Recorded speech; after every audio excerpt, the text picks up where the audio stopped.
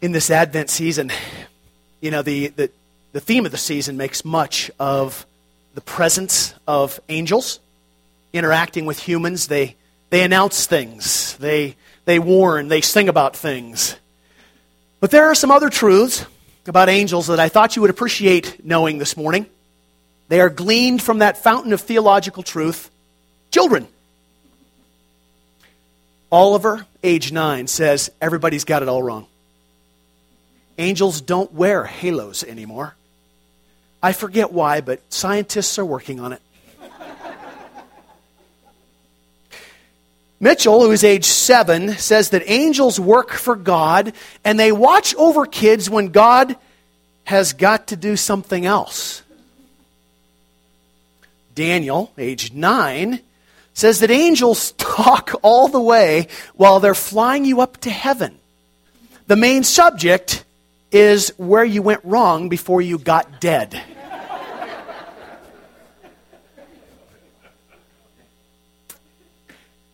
Another little boy, age 8, says that angels live in cloud houses made by God and His Son, who is a very good carpenter. Antonio, age 9, says that all angels are girls because they got to wear dresses and boys didn't go for that. Sarah at age 7 says, you know what I don't get about angels is why when someone is in love, they shoot arrows at them. And then Gregory, age 5, is pretty convinced that all the angels have names, but he says, I only know 2 of them, Hark and Harold. And perhaps you recognize the names Ralph, Imogene, Leroy, Claude, Ollie, and Gladys. The characters in the best Christmas pageant ever, the Herdman kids. And according to the story, they were absolutely the worst kids in the history of the world. They lied and stole and smoked cigars, even the girls. And they talked dirty and they hit little kids and they cussed their teachers and they took the name of the Lord in vain and they set fire to Fred Shoemaker's old broken down tool house. They were just so thoroughly awful you could hardly believe that they were real. But if you remember the story, they ended up by mistake, pretty much, in the church's Christmas pageant after bullying all the other kids out of their parts. And the youngest Herdman, who was Gladys, she's the meanest of the bunch, she plays the part of the angel who announces the birth of Jesus to the shepherds in her intimidating style. Hey! Hey, unto you a Savior is born. The implication, wake up, this is important. Somehow even Gladys understood the significance of that message. And of course we know the rest of that part of the Christmas story. That angel was joined by what Luke says was a great company of angels. Suddenly they appeared with the angel, praising God and saying, Glory to God in the highest, and on earth peace to those on whom His favor rests. Peace. Boy, now there's a word. There's a concept. So many people in so many places in our world long for peace. Do they not? Newtown, Connecticut. Somalia, Syria, Gaza, Afghanistan,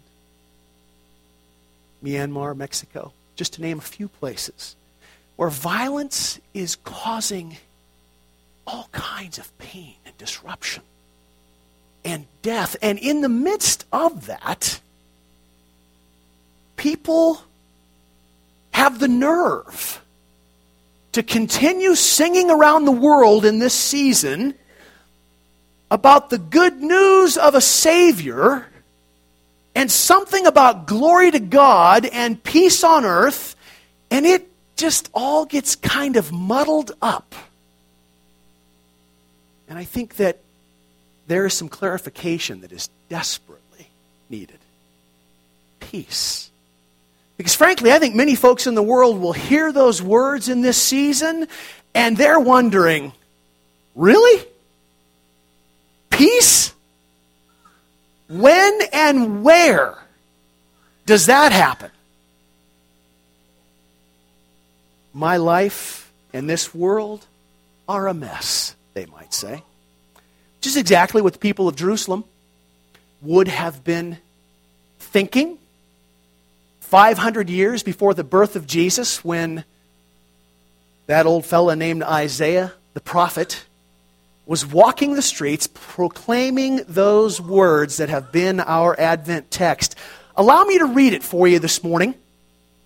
It's last time for us in this Advent season. And we're going to, in a few minutes, move to a very non-Advent, non-Christmas text, but one that is so, I think, important for us to understand this idea of peace. Isaiah said, "For to us a child is born. To us a son is given, and the government will be on his shoulders." This was good news to a people, as we've learned, who were living in a very politically uncertain and unstable time.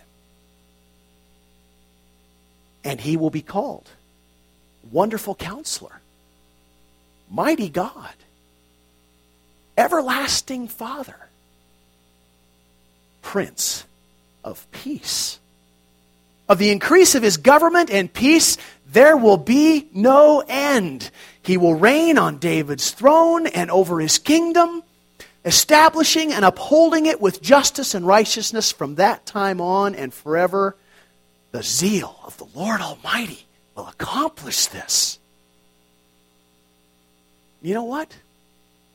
All those folks who were living in Jerusalem, scattered around the streets, listening to this old prophet make that proclamation, they died without seeing the fulfillment of that prophecy.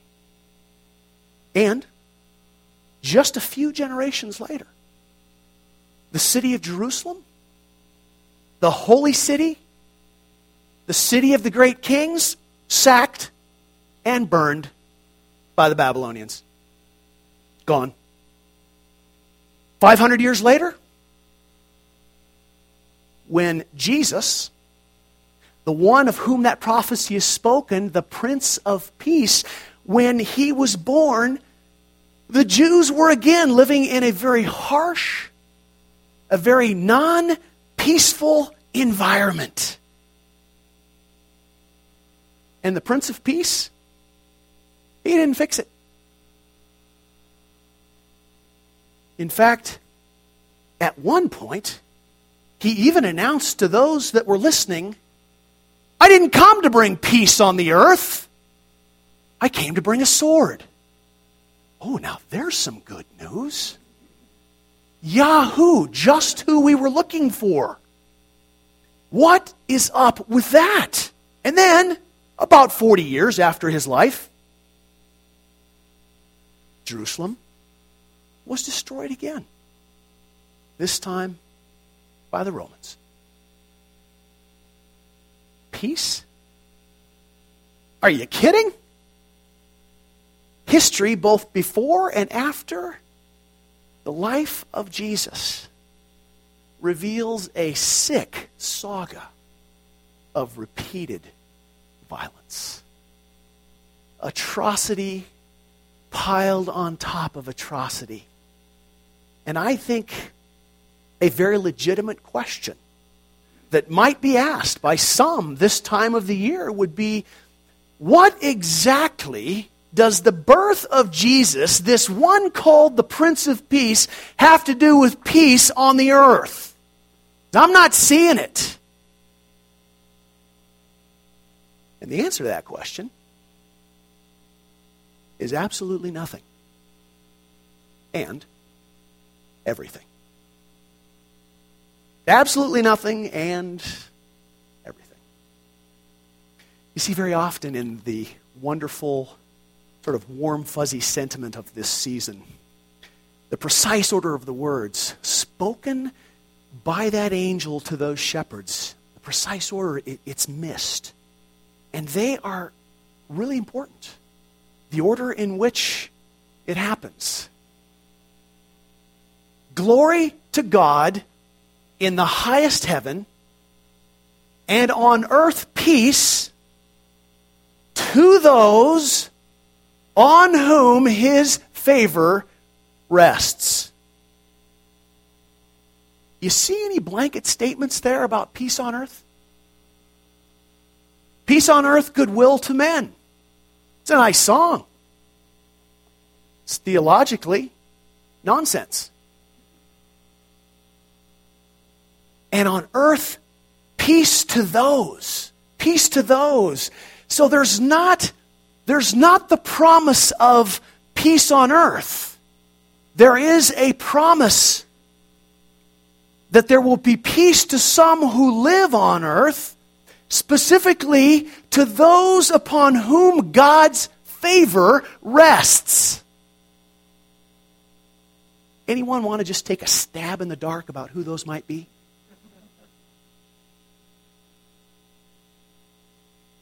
Children of God. The people of God. How's the peace factor in your life? Oh, people of God.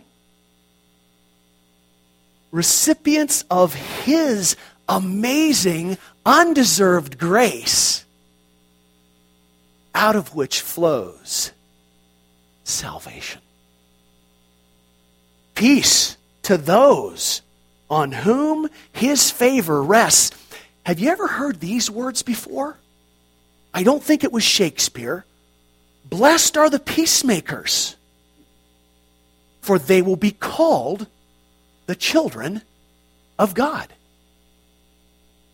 Words spoken by none other than the Prince of Peace. Blessed are the peacemakers, for they will be called the children of God. Now, this is not a statement of merit. It's important to understand that. Jesus is not saying, if you are a peacemaker, you get to bear the title Child of God. Congratulations. Not at all. It is a statement of identity. Jesus is saying that the life that those who are his followers, those who are children of God, the life that those people live will be a life of peacemaking in relationships. Because where does peace happen? It happens in relationships. Where do wars cease? When people put down their guns. Where do arguments cease? When people close their mouths and stop saying hateful things. You see, peace happens in relationships. So it's a statement of identity that those who are the people of God, as they live lives of peacemaking in the relationships that are part of their lives, will be seen by others. And their actions of peacemaking will identify them as the people of God. Wow. You're a peacemaker. You must be a child of God. Make sense? Statement of identity. So let's get to the heart of this morning with a non-Christmas text. I hope you'll forgive me. But this is such a perfect text to help us understand what's going on with this idea of peace. Help us understand, I think, the peace that the Prince of Peace brings. So let's stand together. Let's read from Ephesians chapter 2. We'll just jump right in, and I'll remind you briefly of where Paul has been here. Let's read together. Therefore, remember that formerly you who are Gentiles by birth and called uncircumcised by those who call themselves the circumcision, which is done in the body by human hands. Remember that at that time you were separate from Christ, excluded from citizenship in Israel, and foreigners to the covenants of the promise, without hope and without God in the world. But now in Christ Jesus, you who once were far away have been brought near by the blood of Christ. For he himself is our peace, who has made the two one and has destroyed the barrier, the dividing wall of hostility, by setting aside in his flesh the law with its commands and regulations. His purpose was to create in himself one new humanity out of the two, thus making peace, and in one body to reconcile both of them to God through the cross, by which he put to death their hostility. He came and preached peace to you who were far away, and peace to those who were near. For through him we both have access to the Father by one Spirit.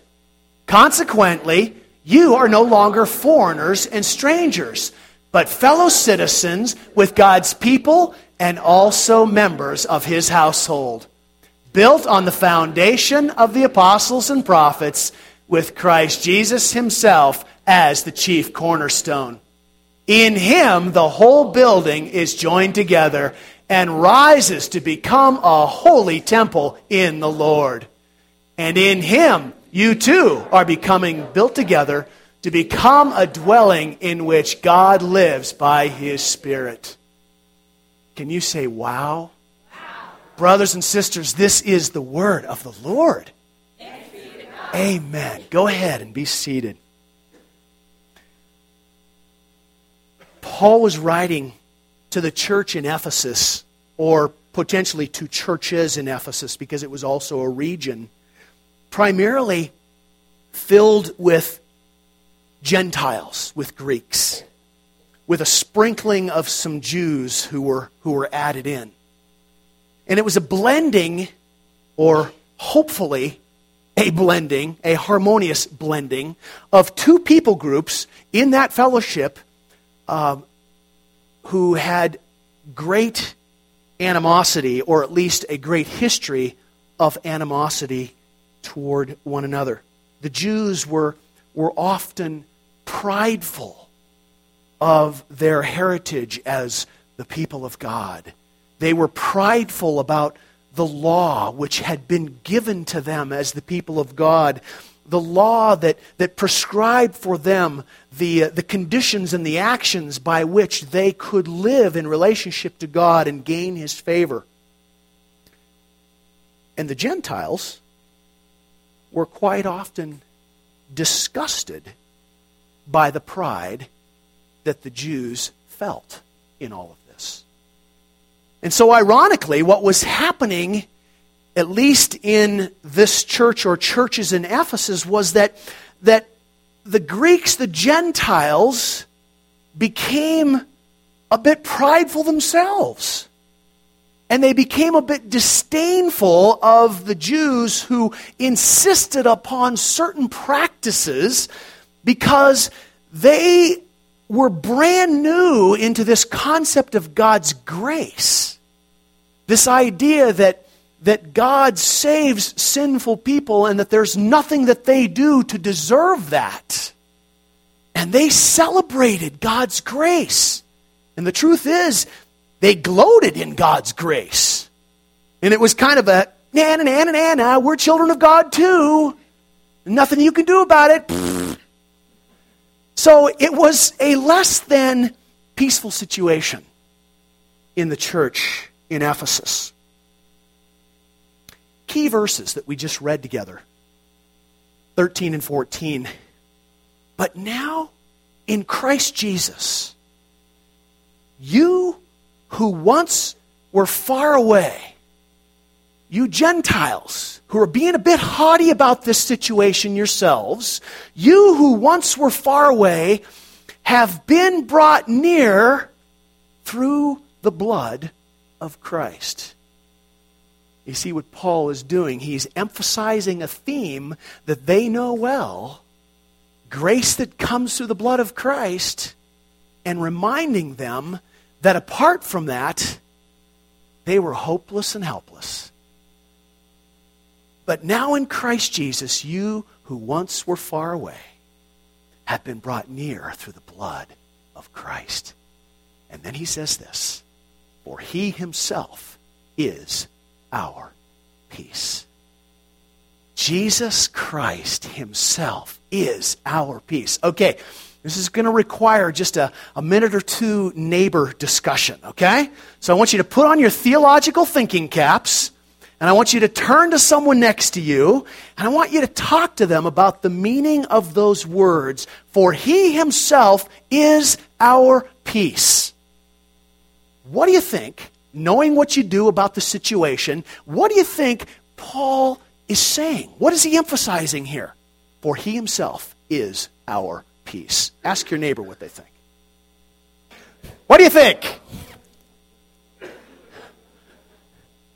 What did you and your neighbor, being theologically astute people, what'd you come up with? He himself is our peace. What is Paul saying? Okay, good observation. I'd take that maybe just a step further and say not only does it give us peace in terms of what we're feeling, but it actually establishes peace for us in terms of a relationship. What else? Are you sure about that? Okay. Right on, I agree with you. Who else? I saw another hand. You know, in a sense, there's some of that language in the text that we read. You know, he has broken down the dividing wall. That sense that this, and the emphasis that we don't want to miss in this text is continuously on what God has done. What is going on here? You know, I mean, Paul is being clear that this is not something that we do. This is not something that we can do. This is something that God has done. And when Paul, who is a Jew, speaks about peace, he would have had that Hebrew concept of shalom firmly in mind. For Paul, there is no other peace. For Paul, as a Jew, he understood that shalom really has very little to do with exterior circumstances. You know, a person can be at peace when chaos is just reigning around them. Paul understands that shalom has to do with the presence of God. When you read through the Old Testament, there is often talk about peace, but peace is always linked to the presence of God. There is no true peace. There are artificial. There's artificial peace. There's semblance of peace. There's the absence of violence. There's the ceasefire for a while. But there is no true and lasting peace apart from the presence of God. Where God is, there is peace. And so, all through the Old Testament, psalmist is big on this.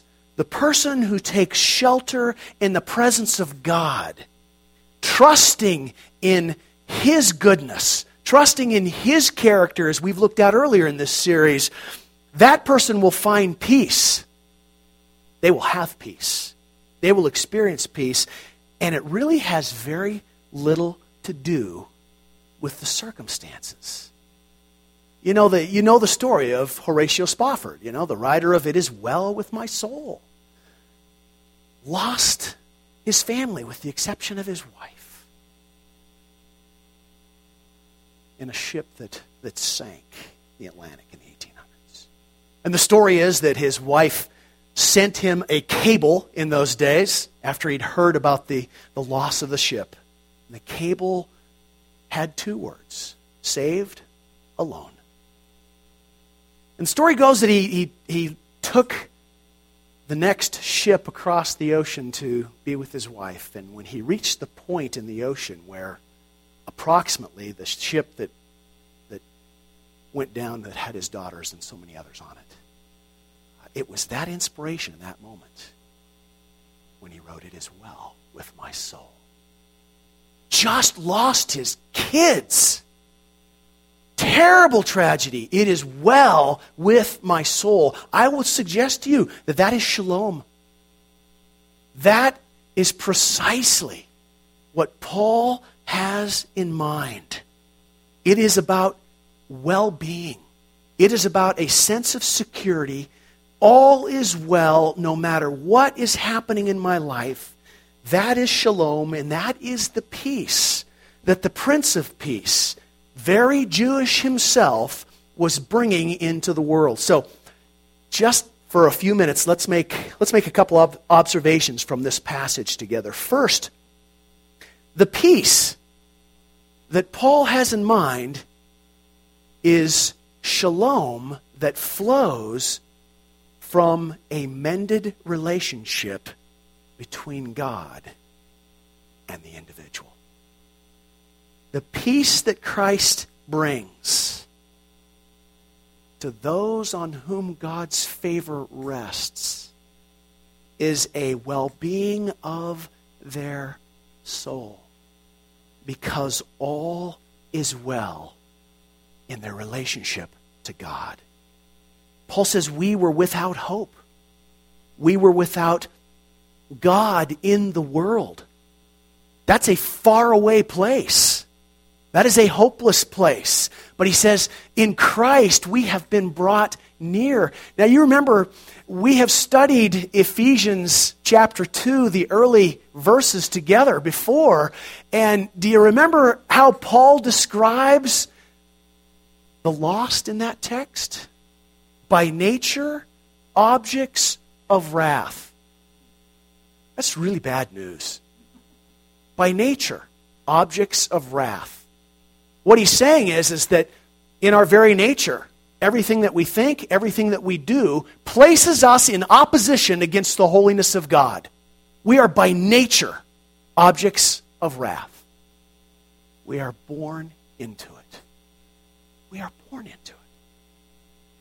Paul makes it clear in his other letters.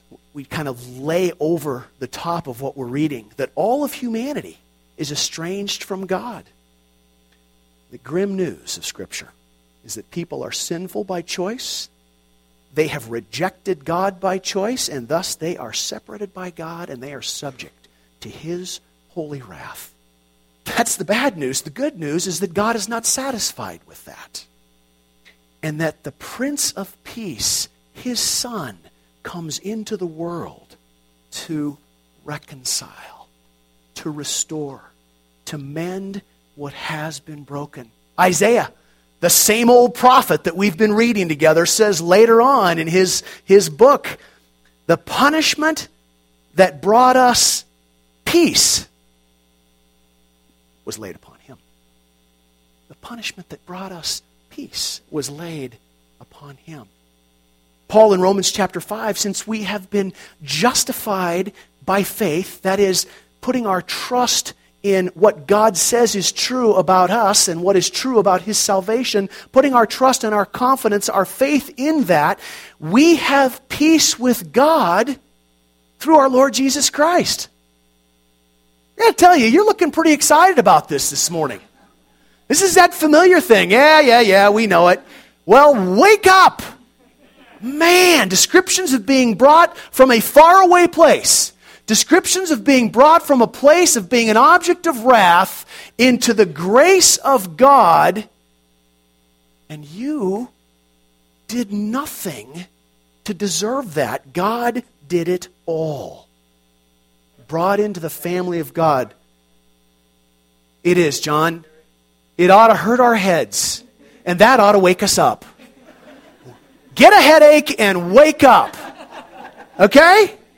The family of God, we are brought into that through the blood of Christ. For He Himself is our peace. So the Scripture always has much to say about peace. It is a shalom of the primary relationship.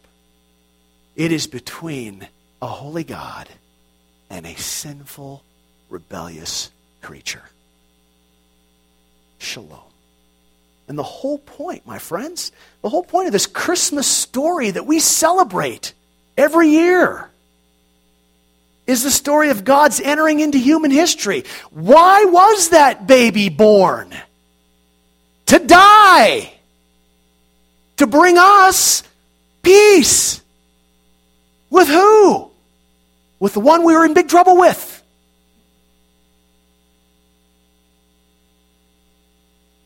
The peace that Christ brings is first and foremost a gift from God through Christ that makes things right with God.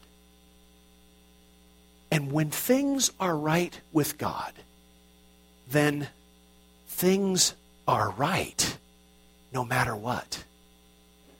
Theoretically, we understand that. But practically speaking, it gets lost in the fuzzy familiar. When things are right with God, then things are right. So, what about peace on earth? Well, there's always the nature of prophecy that is the now and the not yet. Sometimes it's difficult to discern between the two, but I think in this one it's pretty clear. Will there be peace on earth? Someday. Someday when the Prince returns and puts the final chapter in the book. I know it. All those folks. Oh, can I just tell you an awful joke that I have told everybody in my family, but that is, you just have to hear this. It makes a mockery of it. The Gary Larson comic of the two Mayans, and the one is chiseling away on the stone, and it's covered with dates, and he's down near the bottom, and there's hardly any room left, and he says, "Oh man, I ran out of room," and his friend says, "Bummer, that's really going to freak some people out."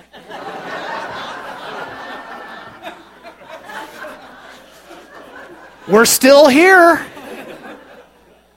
God's grace is still at work on this earth in us. And that's where we go with the idea of peace on earth.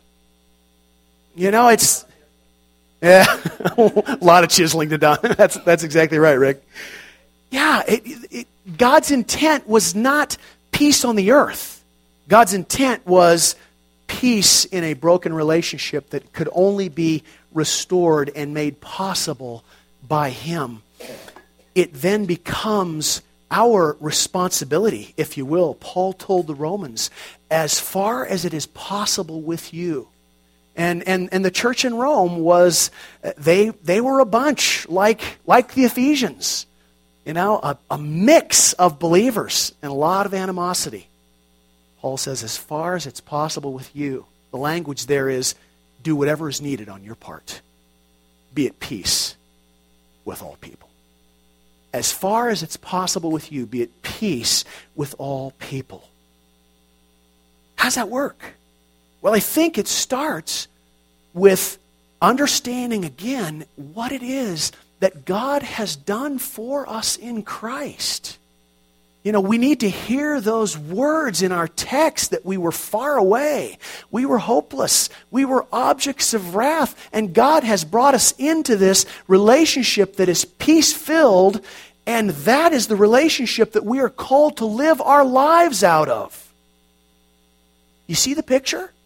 The witness of different people, different personalities, different lifestyles, different traditions, different habits, living peacefully together.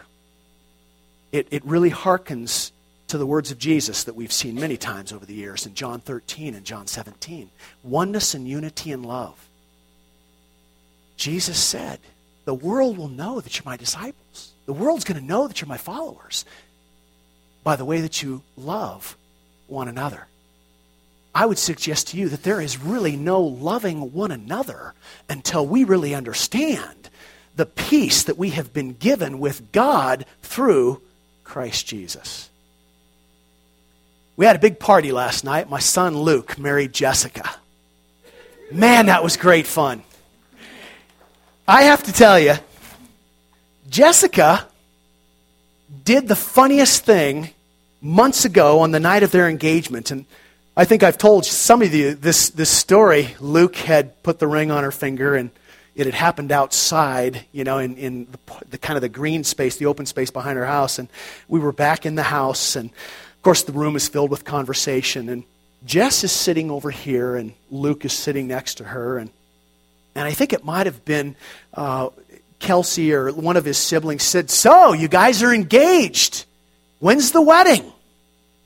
And Luke's response was, "Well, we haven't really talked about that since we just got engaged." And then he says, "But I was kind of thinking, maybe this fall or maybe Christmas. What do you think, Jess?" Here sits Jess, staring at her ring. She's been doing this for quite some time during the evening, coupled with the expressions of, "I'm engaged. I'm engaged. So what do you think, Jess?" And as she's enamored with her ring, she says, "Whatever, Luke. Whatever you want, whenever you want, that'll be fine."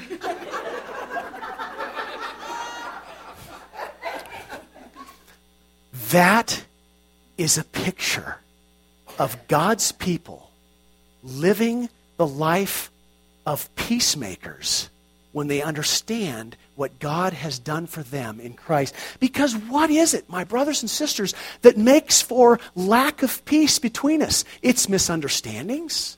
It's hurt feelings. It's "I didn't get my way," or "I'm mad because you have said something about me that hurt me." All kinds of disagreements. The lists are endless. The heart of a peacemaker understands what God has done for them. And their response is, "Whatever. That's fine. Shalom. It is well with my soul. Have your way, Lord. Have your way in my life." Those of you who are parents can remember the days when you would say to your kids, "Now, make up, hug, and say I'm sorry." And they said they were sorry.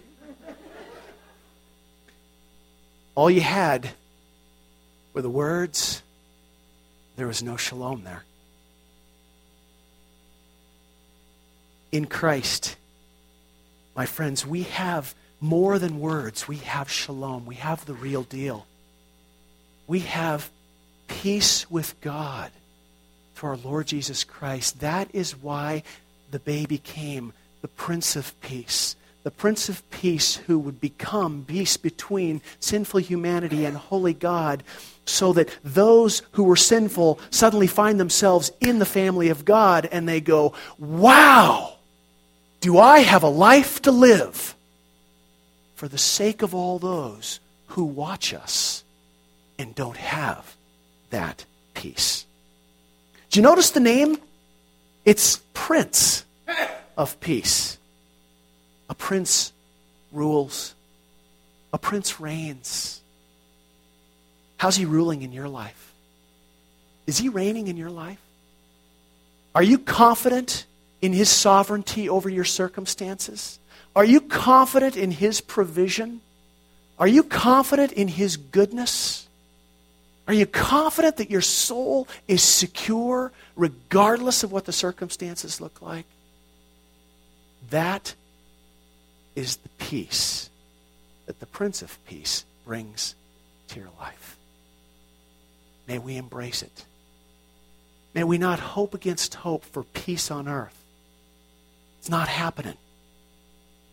But peace in our lives has happened in Christ Jesus so that we might bring that to others for the sake of God's glory. Amen. Praise team, come on up. Lead us as we respond. Father, these are hard words because we are fallen creatures, redeemed, greatly loved in Christ Jesus, but fallen. Father, we ask that your Spirit would just blow out the cobwebs and give us that headache that wakes us up to the amazing truth of what you have done for us by your grace in Christ Jesus. May we become a people who live in shalom so that we live out shalom to all those around us who desperately need to know you and be recipients of that same amazing grace. In the name of Jesus we pray, the Prince of Peace. Amen.